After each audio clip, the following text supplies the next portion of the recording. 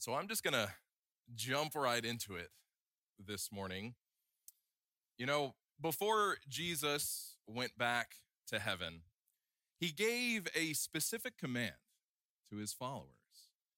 And through the years, this command has come to be known as the Great Commission. The Great Commission. As followers of Christ, we are to teach people about Jesus, baptize them, and then disciple them. And this command, though, it was nothing new. It wasn't the first time that Jesus gave it right before he went to heaven. Jesus had already been having his followers to do these things and more throughout his earthly ministry. But I find it interesting that right there at the end, even though he had already talked about it, he felt the need to re-emphasize it before he left this earth. It was almost as if he felt like we would need the reminder. We needed the reminder.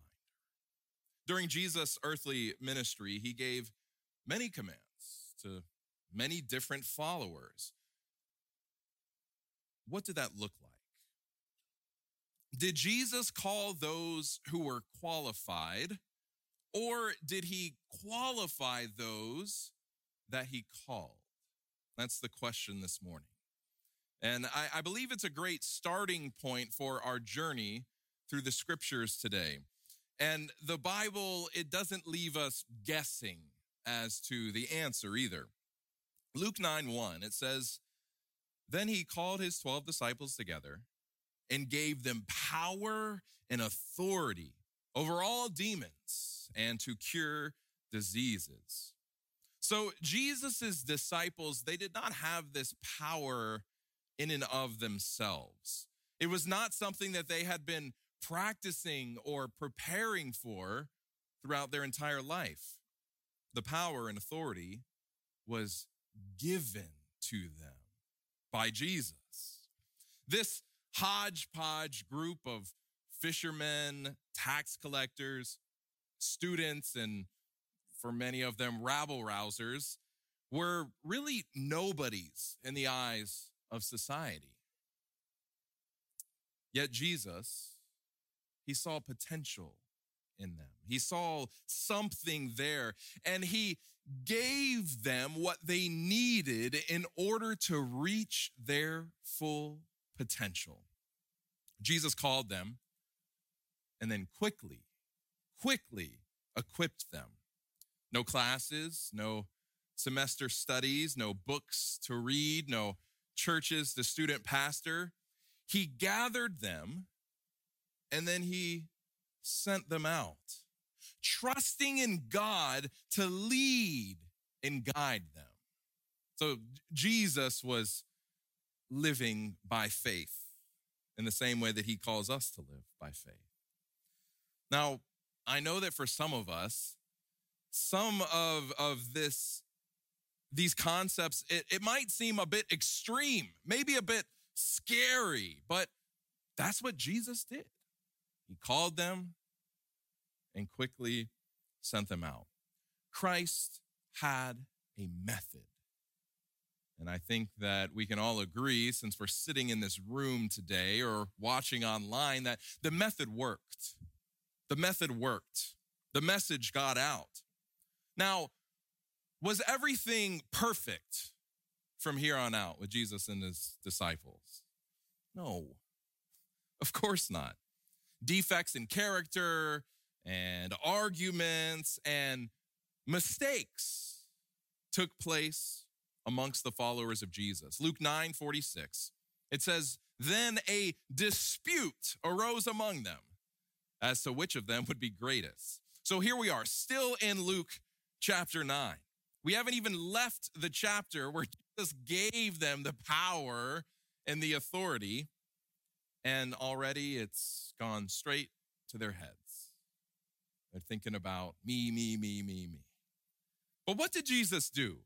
Did he come in and just strip away their power, strip away all of the authority that he had handed to them? Did he take away their calling? Did he give up on them? Maybe just decide, I'm just going to start over with new disciples. No, and no. He worked with them patiently. He took time. He continued to teach them, to question them, to guide them, to spend time with them, to listen to them, learn about who they were, what their needs were, meet some of those needs. You could really just sum it up and say that Jesus continued to love them. Turn with me in your Bibles, if you will, to Mark chapter 8. Mark chapter 8.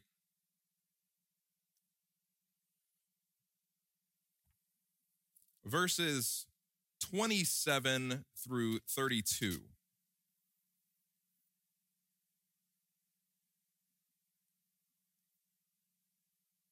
Mark 8, starting at verse 27.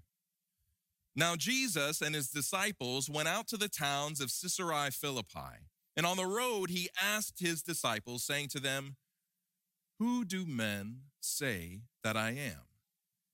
So they answered, "John the Baptist, but some say Elijah, and others, one of the prophets." He said to them, "But who do you say that I am?" Peter answered and said to him, "You are the Christ." Then he strictly warned them that they should tell no one about him. And he began to teach them that the Son of Man must suffer many things and be rejected by the elders and chief priests and scribes and be killed. And after 3 days, rise again. And he spoke this word openly. Then Peter took him aside and began to rebuke him. Oh, Peter. So the disciples, they were still confused about who Jesus was. Now, Peter, obviously, he had a little bit of a better understanding, but not enough to keep him from rebuking the Son of God. Yet, lack of understanding, foolishness, ignorance, it did not keep Jesus from being able to use these disciples. John 20:19, it says, "Then the same day at evening, being the first day of the week, when the doors were shut, where the disciples were assembled, for fear of the Jews, Jesus came and stood in the midst and said to them, 'Peace be with you.'" So here we find the disciples after Jesus' death. They have, at this point, spent over 3 years with Jesus, and we'd maybe expect for them to know it all, but they don't. We'd expect them to have overcome fear, but they haven't. Yet Jesus still came to them and offered them peace and comfort. He was still loving and patient. He still wanted to use them for his Father's purposes. A few verses later, we find another fascinating detail. Let's turn there quickly. John 20, verses 24 through 28. John 20, 24 through 28. Now Thomas, called the twin, one of the 12, was not with them when Jesus came. The other disciples therefore said to him, "We have seen the Lord." So he said to them, "Unless I see in his hands the print of the nails, and put my finger into the print of the nails, and put my hand into his side, I will not believe." And after 8 days, his disciples were again inside, and Thomas with them. Jesus came, the doors being shut, and stood in the midst and said, "Peace to you." Then he said to Thomas, reach your finger here and look at my hands, and reach your hand here and put it into my side. Do not be unbelieving, but believing. And Thomas answered and said to him, my Lord and my God. Can any of you relate to this? Are you a doubter? You want to believe. You may have moments of strong belief, but you find that faith waning at times. You wonder how God could ever use you. You wonder if God really wants to use you. But dear friends, if this is you, I just want to say, take heart. Take heart. Because Thomas was full of doubt, denying the truths that he was hearing from some of his closest friends, people that he trusted, people that he'd invested in and that had invested in him. Yet Jesus still came to doubting Thomas, and Jesus still wanted to use him in the work of ministry. Do you struggle with doubt, dear friends? Does your faith feel weak at times? Jesus still wants to use you for the building of his kingdom. Luke 18:34. But they understood none of these things. This saying was hidden from them, and they did not know the things which were spoken. Here, once again, we find the disciples, the people who were closest to Jesus in his earthly ministry, completely missing the point. Just completely missing the point. And we aren't simply talking about just maybe missing a couple pieces of the puzzle. The verse specifically says that they understood none of these things that Jesus was telling them. None of them. Wow. Luke 22:24. Now there was also a dispute among them as to which of them should be considered the greatest. So now we find them arguing for the second time about who amongst them was going to be greatest. You know, Jesus had been teaching them how to be a servant, how to serve others, how to put others' needs before your own. And the people that were closest to him were still wrestling with pride. It had to be a little frustrating for Jesus, right? Maybe a little disheartening. These 12 men, they were hanging out with Jesus on the daily with the most humble person in all of the universe. And they were still struggling with pride. Mark 6:52. For they had not understood about the loaves because their heart was hardened. The disciples' hearts were hardened. Even after spending years with Jesus, learning at his feet, following his instruction, and their hard-heartedness led to a lack of understanding. Yet their small amount of knowledge concerning spiritual things, willingness to follow through on it, did not hold Jesus back from entrusting them with the gospel message. Mark 9:32-34. But they did not understand this saying and were afraid to ask him. Not only was there a lack of understanding, but then there was also a fear on their part of asking the question, trying to figure out the answer. Pride is once again rearing its ugly head. And the narrative continues, then he came to Capernaum. And when he was in the house, he asked them, what was it you disputed among yourselves on the road? But they kept silent. For on the road, they had disputed among themselves who would be the greatest. So here's the third time. The third time. They're trying to one-up each other. How patient, understanding, and merciful our Lord is. Therefore, many of his disciples, when they heard this is John 6:60, said, "This is a hard saying. Who can understand it?" After Jesus explains the true meaning of communion, the disciples are left dumbfounded.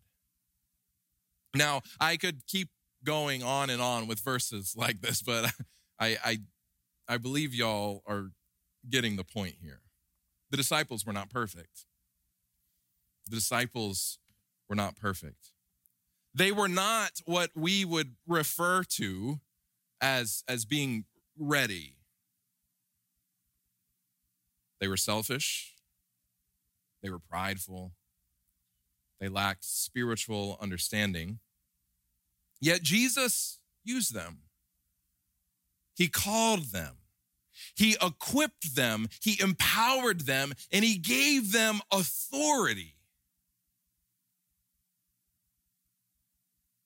Why are we today so quick to hold people back after they've been touched by Jesus?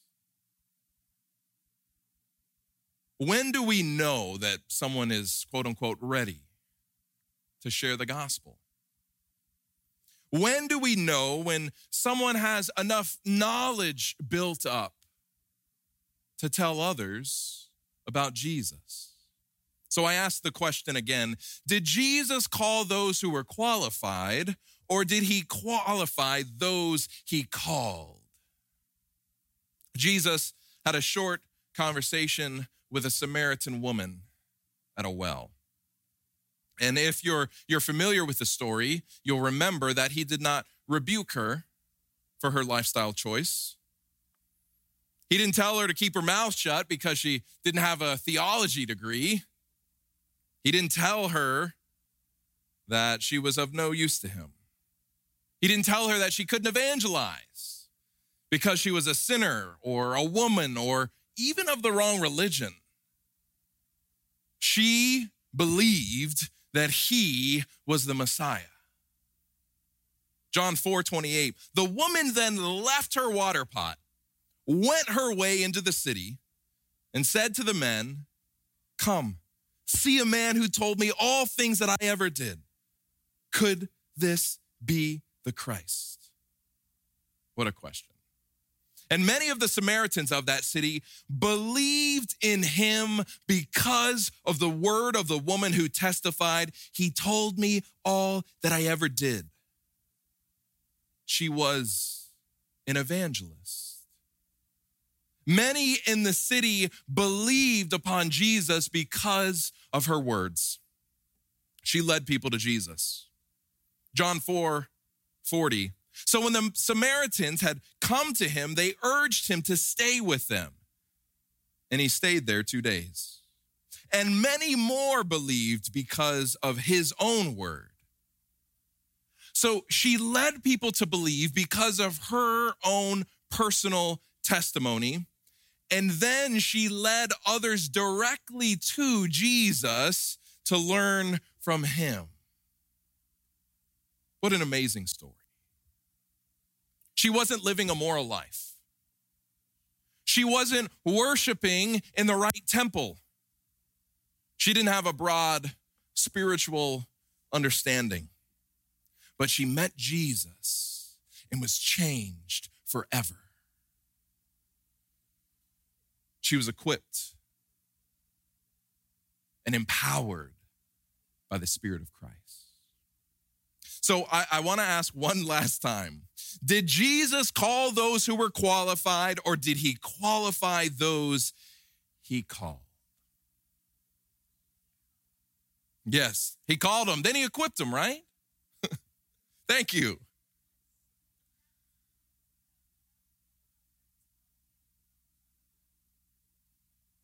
She's preaching my sermon for me. She said, nobody on this earth is qualified until God calls them and qualifies them. There it is. She said she's here to take my job today. Amen, sister.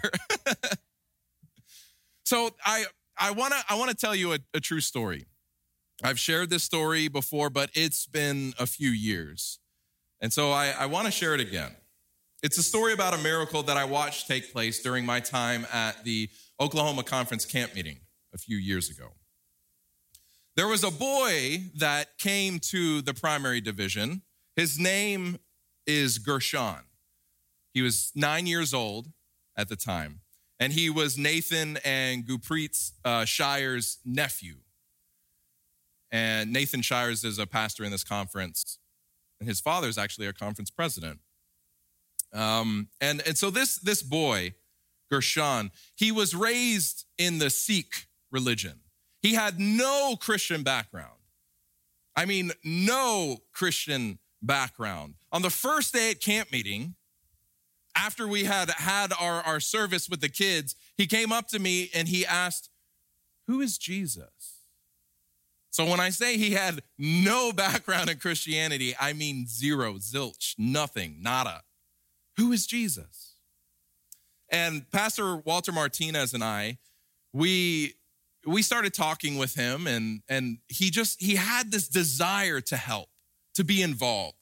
And so we let him get involved and help lead out in different areas. And within just a couple of days, he learned all of these Bible songs, and he learned all the hand motions that went along with them. And before long, he was up front singing and shouting and doing these dances and teaching other kids how to do them. And then he would start, later in the week, he started arriving early to the meeting. I see Sarah and Norma smiling so much. You remember Gershon, right? He started arriving early to the meetings because he knew that the leaders met before it started and prayed together, and he wanted to pray with us. And then one day he asked, "Is there some video that I can watch that would tell me more about Jesus?" And so Pastor Walter and I, we brought up this really great video that by the Bible Project. And it just sort of goes over the plan of salvation, what all that means. And he watched it. And then that night we broke the kids up into little prayer groups. And he wanted to lead out in one of the prayer groups.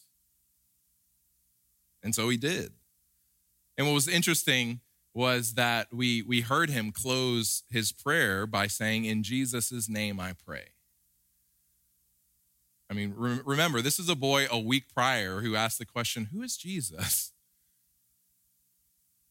And when the meetings were over and the camp meeting was over, things were being packed up, people are saying their goodbyes, getting ready to go home. I remember that Gershon was so excited. He was so happy, and he couldn't wait to get home to California because he wanted to tell his family about all the fun that he had, all the things that he learned, and he wanted to tell them about this guy that he met named Jesus. And this is a picture of Gershon.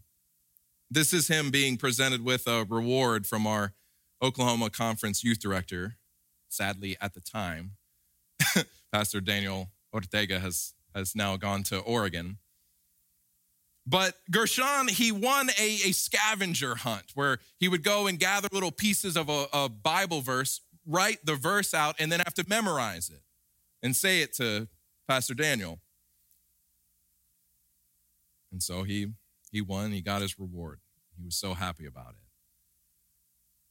And so the thing that I learned was that not only was Gershon's life touched by Jesus, but Jesus used Gershon to touch the lives of others that week. Even lifetime Christians like me and Pastor Walter and Norma and Sarah. So with all of that being said, I'd like to ask one final question. Do you know Jesus? Do you know Jesus? Has your life been affected by his love and his teachings? Has his light come into the dark recesses of your heart? Do you now, because you know Jesus, have hope for today and for the future? It doesn't matter if you don't have a theology degree or any degree at all. It doesn't matter if you don't have all the answers or understand every spiritual thing. It doesn't matter if you struggle with doubts or wish that your faith was stronger. Jesus wants to use you in the building up of his kingdom. Your testimony of how Jesus has changed your life can then impact and change the life of someone else. Jesus' light shining through your life can have a changing, lasting impact on the world.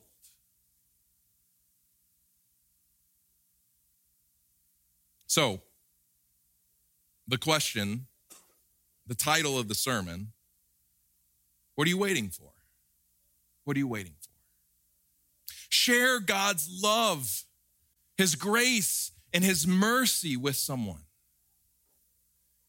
You know, being an evangelist, being involved in ministry, that isn't just a job reserved for the pastor or for the traveling evangelist or for the elders. It's a job for all of us. The Great Commission was given to each one of us. And the way that we go about evangelizing, the way that we go about working within ministry can look very different.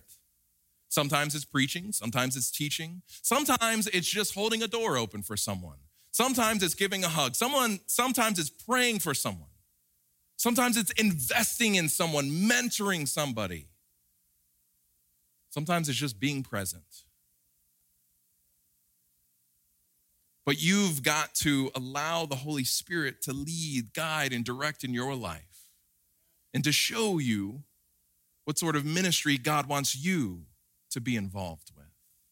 We've all got different calls, but it's the same goal.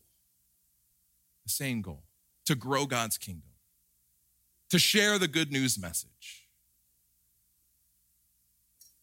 So, in closing, I just want to encourage you to be like the disciples. Be like the Samaritan woman at the well. Be like Gershon. Let your light shine. And before we have our closing prayer, I'm going to invite Brandon to come forward. He's our elder in charge for today. And after the benediction, those of you who would like to be dismissed, you can be dismissed. But if there's anybody here who has any special requests, special need, maybe a praise that you just want to share, Brandon will be down here. I'm going to step down on the other side of the steps. We'd love to hear from you. We'd love to connect with you. We'd love to pray with you. Lift your burden or your praise up to the throne of God. Let us pray. Our loving, gracious Heavenly Father, Lord, we thank you so much for your light, that light that you want to shine into each one of our lives. And Lord, you don't just want it to stay there, but you want us to be like the moon is to the sun, to reflect that light outwards and to give light in the dark places of this world. Lord, we've all been given different gifts, different talents. Maybe some of them haven't even been uncovered in our lives, Lord.